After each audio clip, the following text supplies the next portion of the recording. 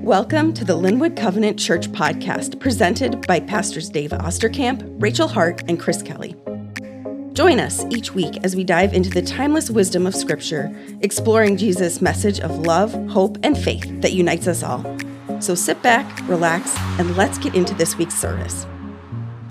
All right, I hope you have your thinking caps on this morning. We have a fairly long passage we're going to read, a fairly complicated passage. My mission that I have chosen to accept is to try to explain this to you in 20 to 25 minutes. So we're going to dive in. It's on page 797 of your blue Bibles. It would be a good morning to have your Bibles out because we're going to go through the whole chapter of Matthew 16. We've been talking since September about what it means to follow Christ, to be a follower. And so the last few weeks we've been looking at different people that chose to follow Christ and what we can learn from their journey. So Pastor Chris talked to us about Barnabas, not Barabbas. Barnabas, two mistakes. I started counting them up. We talked about Priscilla. And then last week we talked about Peter. And we started to follow Peter's journey, which we're going to follow for a few weeks. So Peter, we saw him as a leader, as one who was willing to take action and risk and got out of the boat and went to walk on the water with Jesus. And we looked at that story last week. And this week we're looking at this chapter, Matthew 16, page 797. So please follow along as we read this chapter together. The Pharisees and the Sadducees came to Jesus and tested him by asking him to show them a sign from heaven. He replied, "When evenings come, you say it will be fair weather, for the sky is red. And in the morning, today it will be stormy, for the sky is red and overcast. You know how to interpret the appearance of the sky, but you cannot interpret the signs of the times. A wicked and adulterous generation looks for a sign, but none will be given it except the sign of Jonah." Jesus then left them and went away. When they went across the lake, the disciples forgot to take bread. "Be careful," Jesus said to them. "Be on your guard against the yeast of the Pharisees and the Sadducees." They discussed this among themselves and said, "It is because we didn't bring any bread." Aware of their discussion, Jesus said, "You have little faith. Why are you talking amongst yourselves about having no bread? Do you still not understand? Don't you remember the 5 loaves for the 5,000 and how many basketfuls you gathered? Or the 7 loaves for the 4,000 and how many basketfuls you gathered? How is it you don't understand that I was not talking to you about bread? But be on your guard against the yeast of the Pharisees and Sadducees." Then they understood that he was not telling them to guard against the yeast used in bread, but against the teachings of the Pharisees and Sadducees. Jesus came to the region of Caesarea Philippi, and he asked his disciples, "Who do the people say the Son of Man is?" They replied, "Some say John the Baptist, others say Elijah, and still others Jeremiah or one of the prophets." But what about you?" he asked. "Who do you say I am?" Simon Peter answered, "You are the Messiah, the Son of the living God." Jesus replied, "Blessed are you, Simon, son of Jonah, for this was not revealed to you by flesh and blood, but by my Father in heaven. And I tell you that you are Peter, and on this rock I will build my church, and the gates of Hades will not overcome it. I will give you the keys of the kingdom of heaven. Whatever you bind on earth will be bound in heaven, and whatever you loose on earth will be loosed in heaven." Then he ordered his disciples not to tell anyone that he was the Messiah.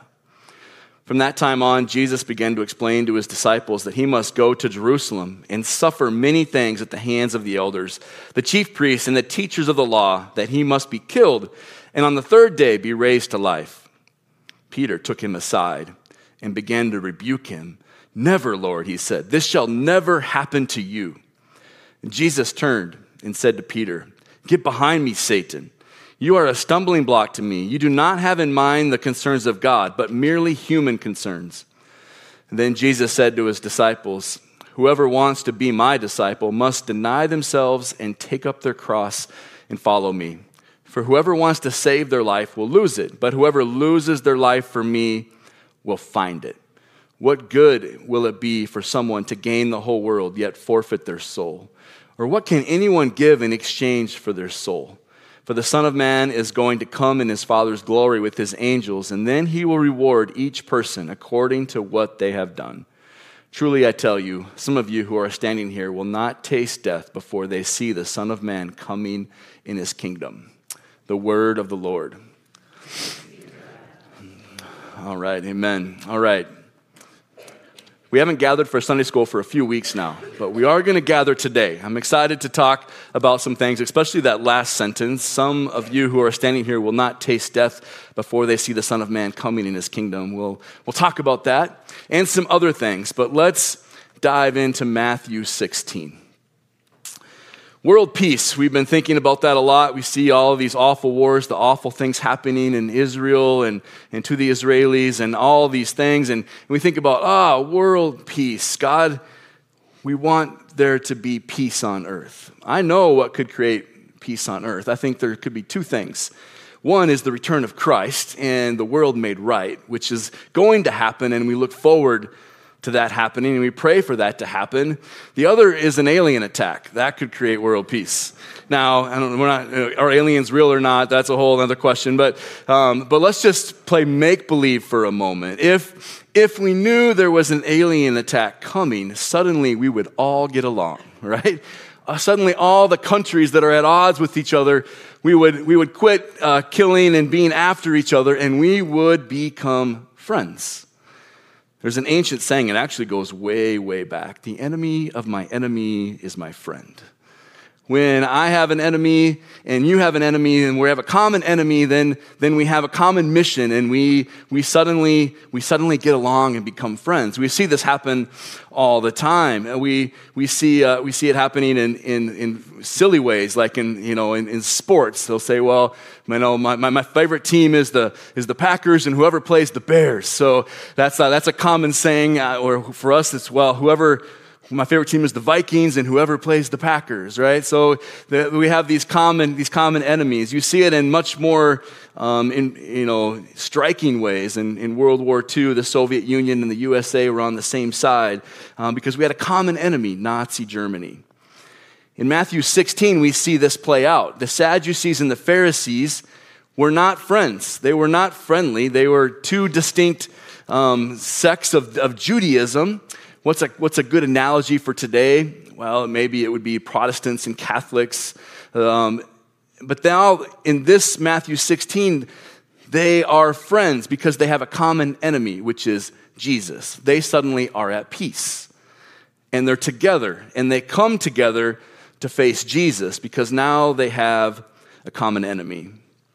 And they come to test Jesus. And it's the same Greek word that's used in Matthew 16 in the first verse as the word that's used when Jesus encounters Satan in the desert. They come to test him. They come to trick him. They come to out him. And Jesus gets after them. He says to them, "Pharisees and Sadducees, you who are enemies and now friends after me, you're so good at reading the weather and understanding what the signs in the sky tell you about how the day is going to play out. But you have seen me do all kinds of miracles, and you've seen me do all kinds of teaching, and you have missed it, and you continue to miss it." He said, "The only sign you're going to be given from here on out is the sign of Jonah." Well, what does that mean? That's kind of confusing, right? It is to me initially. Well, these are Jewish religious leaders, the Pharisees and the Sadducees, and they know the story of Jonah. They know it really, really well. Many of us know it as well. Jonah, 3 days in the belly of a sea creature, and then he's given new life. He's given resurrection on a beach. And he goes to a really wicked city, Nineveh, to preach repentance and that there is a God who is eager to forgive. And what do the Ninevites do? They seek repentance and they seek forgiveness. And Jesus is saying, you're going to see that story played out. I am going to die and be buried and be resurrected. That's the last sign you're going to receive. You're going to see it. It's going to happen during Passover in front of everybody. And you're so good at reading the signs of the weather. Notice this sign and notice what's playing out. Of course, for many of them, they are not going to notice it. And Jesus leaves them and he walks away from them. Then they go across the lake. And the disciples forgot to take bread. The disciples. They forgot to take bread. So you can imagine now they're going across the Sea of Galilee and their stomachs are starting to churn and they don't have any bread and they're looking at each other. And then Jesus says, relaying this last conversation, hey guys, be on your guard against the yeast of the Pharisees and the Sadducees. You can see them starting to elbow each other. Yeah, see, he knows we don't have any bread. Now we're going to be in trouble. I knew you were supposed to bring bread. You can just picture Bartholomew saying, I told Thomas to bring the bread, but he doubted that we needed it, and then you have Andrew saying, yeah, well, Judas, he probably just ate it, And so they're going at each other, and then Jesus is just frustrated. He's like, come on, guys. You know me. He's frustrated because you've been walking with me. You know that I don't need bread, physical bread, to create a meal. You know that if we're hungry and we're in a pinch, we're going to be okay. We've been hungry in a pinch on a mountain with 5,000 people and we're okay. We're in a boat with 12 or 13 of us. It's going to be okay. And I can imagine he's also frustrated because Jesus, being a God of mercy, grace, and compassion, probably has rarely flipped out on them because they forgot something like bread, like maybe a human father or leader might do, or just having a bad day and you just get after somebody. There's a part that's you know who I am, and you still aren't understanding my speech and my intentions and what I mean. And so he gives them a little speech about, very clear, I'm disappointed in this. And then Matthew records, which I feel is kind of humorously in verse 12, then they understood that he was not telling them to guard against the yeast used in bread, but against the teachings of the Pharisees and the Sadducees. And so they get to Caesarea Philippi. They go from the northwest part of the Sea of Galilee, and they row their boat to the northeast part of the Sea of Galilee. They leave a very Jewish area, and they end up in a very Gentile area. In the Gentile area, there's lots of different gods that are worshipped. And Jesus in this area asked this question, fellas, boys, who do they say the Son of Man is? And they replied in verse 14, some say John the Baptist, others say Elijah, still others Jeremiah or one of the prophets. So he takes this in, and then he says, okay, guys, but what about you guys? You've been watching me. You've been walking with me. You've been following me. Who do you say I am? Peter, as we've come to know him, is the spokesman for the group, the leader, the one who is willing to say the answer. You've all been in class, as I have, where a teacher asks a question where you know there's one right answer. The pressure's immense, right? You're like, as a teacher, I try not to ask those questions because you're okay, it's either all in or all out. This isn't what do you think about this question? It's oh man, there's just one answer, and you feel that sweat. You're like, I gotta get this right. And Peter's in that situation, but he gives his answer. It seems quite bold. Again, we don't know the tone. And the Son of the living God. If he's like, I think this is who you are, or if he's like, I'm imagining it as being quite certain. Jesus, I know you are the Messiah, the Son of the living God. That's how I imagine he said it. Jesus, we've seen you. You are the Messiah, the Son of the living God. Does Peter get it right or wrong? He gets it right. Jesus gives him applause. Yeah, Peter, blessed are you, he says. Simon, son of Jonah, for this was not revealed to you by flesh and blood, but by my Father in heaven. God has shown you who I am, and you are right. The book of Mark starts his gospel almost echoing what Peter says here. Here's how the book of Mark starts in Mark 1:1. The beginning of the good news about Jesus the Messiah, the Son of God. That's how Mark starts, and then he lays out the story. Let me show you, let me prove to you that this is the beginning of the good news about Jesus the Messiah, the Son of God. Almost word for word for what Peter said. What word is missing? Living. Peter adds the word living. It's speculated that maybe he added the word living because he's in an area, a Gentile area, where there's so much idol worship, where they're worshiping things that are not living.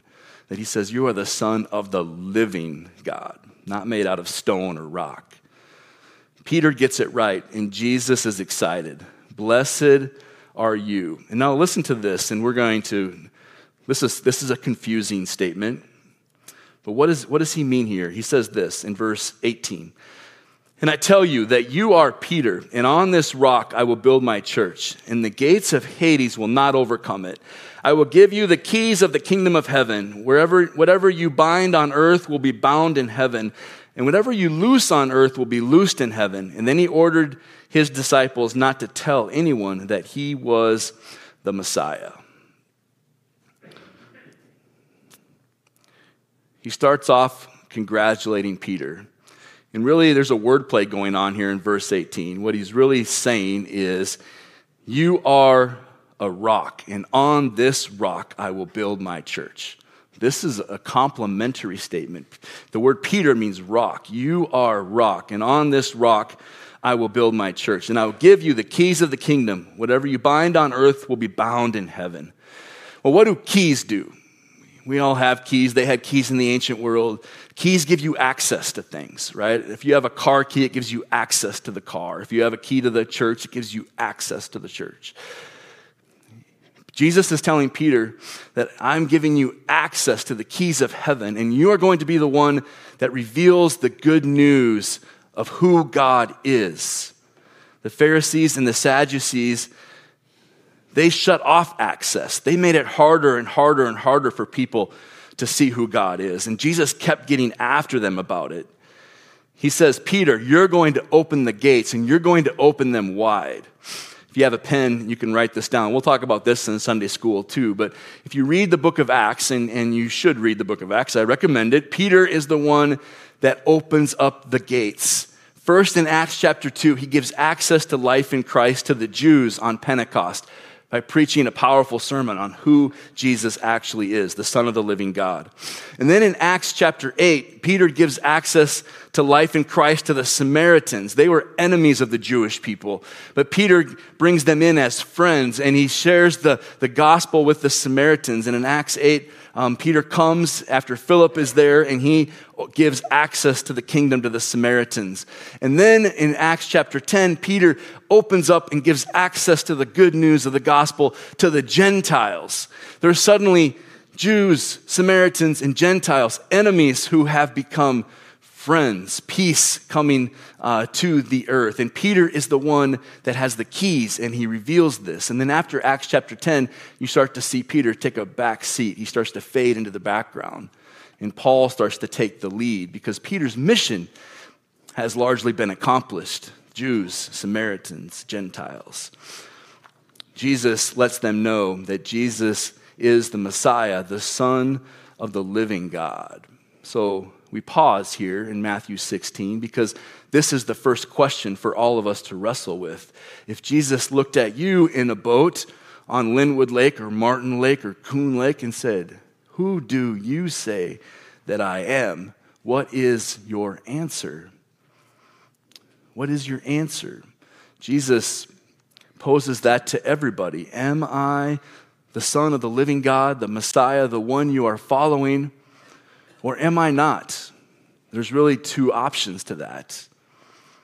And so it's something you have to wrestle with. You can kind of put that question off, but Jesus says, oh, put it off at your own peril. At some point, you're going to be in front of God, and you don't know when that day is, and you have to answer that question. Who am I? Am I your God or am I not? And so today I invite you to put a stake in the ground and to say, Jesus, you are the Son of the living God. I will follow you. I am going to be your disciple. I need you to offer forgiveness and mercy and grace to me.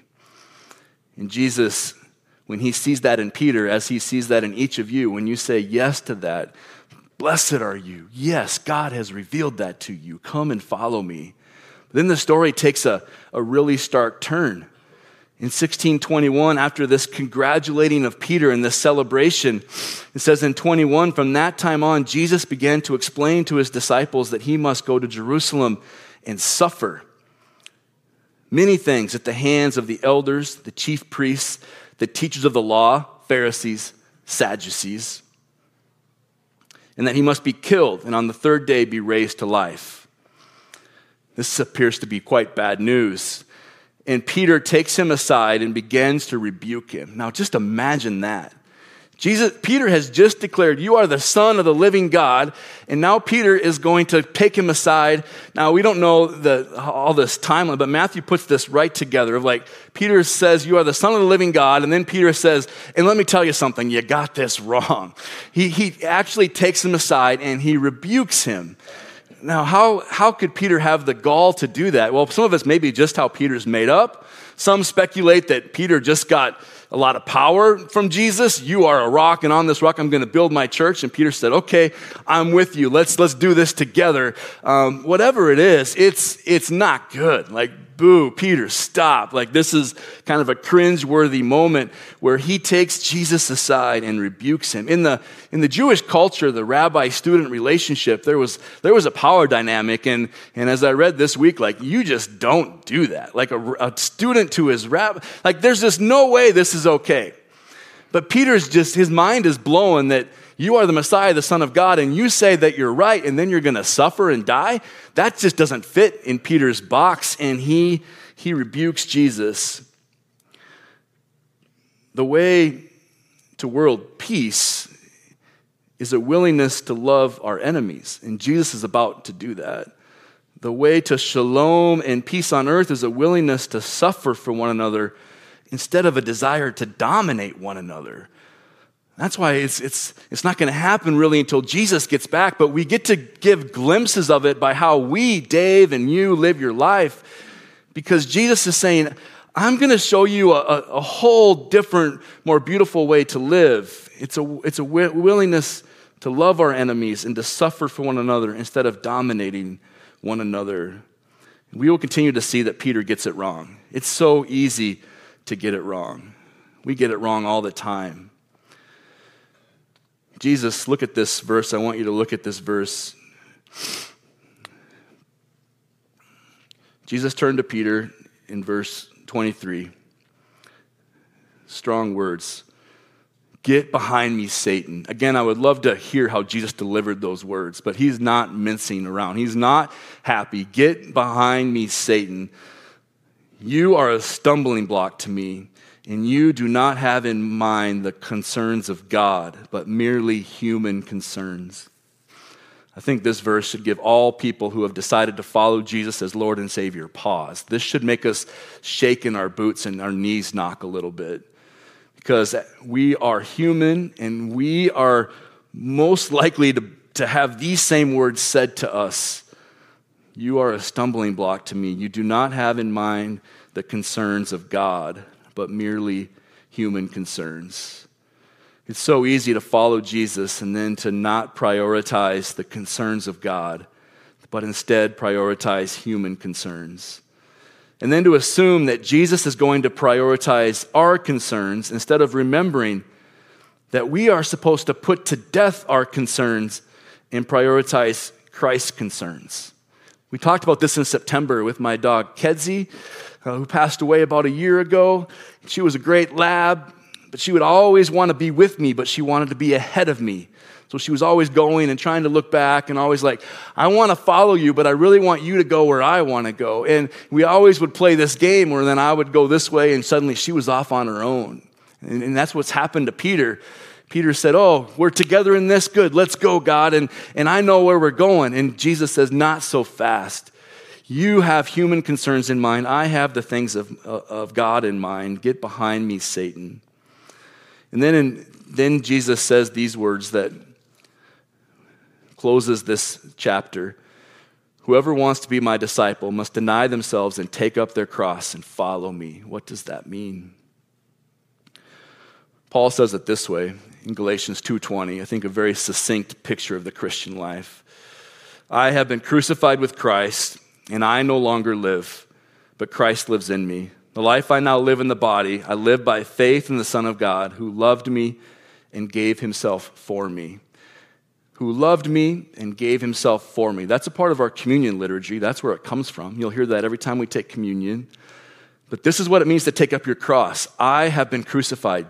The way that Dave wants to live, I have put that to death. And now if I'm really a follower of Jesus, then I am going to live for the way Jesus wants this to go. Peter went 1 for 2 in this chapter. Our goal is to not go 0 for 2 or 1 for 2, but 2 for 2. And it's really, really tough. 1 for 2 we can often get. I want to follow Jesus, but I really want to follow Jesus if Jesus goes the way I want things to go. Jesus said, no, that's not how it goes. Like, if you want to follow me, then you're following me. And we have to go 2 for 2. It's so tough. We do this all the time. It's so easy to do. One time, some of my friends wanted to treat myself and Anita, and they said, "Oh, here, we're going to treat you." And we went to a gospel quartet concert, which was nice. It was a great gesture. But if you really know me, like, I don't really do gospel quartet. I love the words and the message, but I just not much of a singer. It's not really like, hey, let's have a fun night tonight. Let's go to a gospel quartet. That's not really what I do. But that's what they love to do. Now, if you're with me, I will bring you to do what I love to do. You can ask, I haven't talked to Pastor Chris or Pastor Rachel about this, but you can talk to them. If you go to a conference with Dave and it's in the spring, summer, or fall, where are you going to end up? You're going to end up at a baseball game, right? Do you guys know a trip where we haven't gone to a baseball game? Why? Because I love baseball, and everybody should love baseball. Like, why would you not love baseball? It's beautiful out. You're outside. It's a really fascinating game, and it's just the best. And so I'll take you to a baseball game. And we do this with Jesus. Peter says, well, I'm with you, but I know I'm going to show you. Like, in Peter's way is the same way as the Pharisees and the Sadducees. It's a very human way. We're going to win. We're going to go crush some people. You're the Messiah. I'm with you. I've seen what you can do. Let's go. We got some enemies to dominate. Romans, boom. Gentiles, boom. Samaritans, boom. Pharisees and Sadducees, yeah, I don't like them either. Boom. Let's go. And Jesus says, get behind me, Satan. You have the first part right. You got the second part completely wrong. You're 1 for 2. We will see Peter continue to get it wrong, and we will see Peter slowly grow. That's the good news for us. But Jesus expects us to go 2 for 2. Eventually, we'll see Peter get it right. I want to read the last verse I'm going to read today from Acts chapter 5. We're going to reference this in a couple of weeks. Acts 5 is when Peter's about to fade into the background. We're going to see a remarkably different Peter. We'll keep this in mind as we go through the next few weeks. Acts 5, verses 41. The apostles left the Sanhedrin, that's the Jewish ruling council, rejoicing. Why? Because they had been counted worthy of suffering disgrace for the name. They had just gotten physically flogged in Acts 5:40. They've got embarrassed, shamed, physically beat up. Peter wasn't mad about it. Peter wasn't ready like, let's go get some friends and go get them.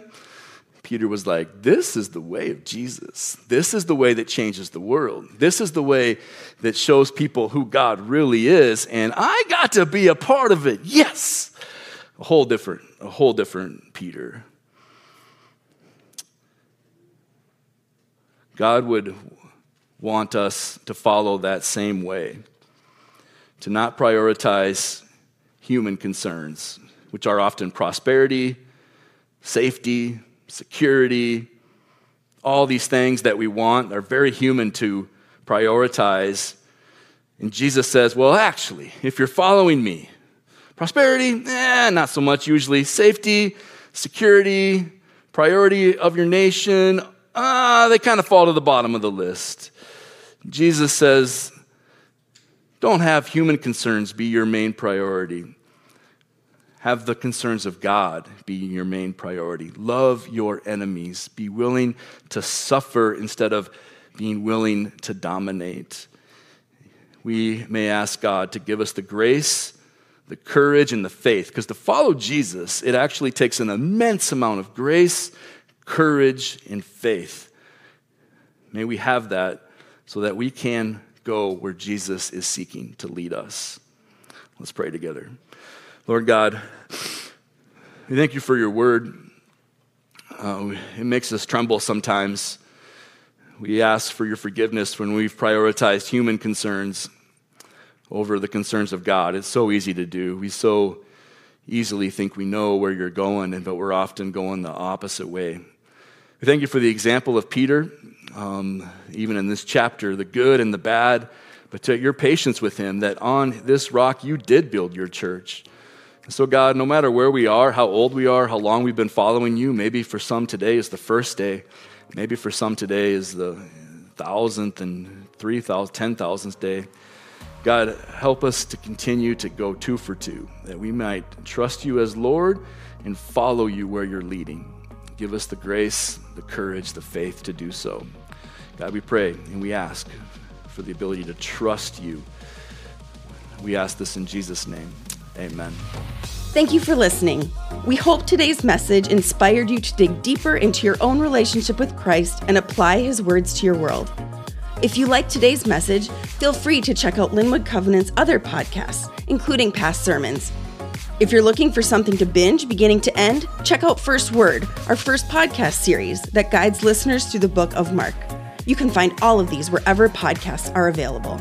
You're also welcome to join us for our full worship service, which streams on YouTube every Sunday morning at 9:30 Central Time.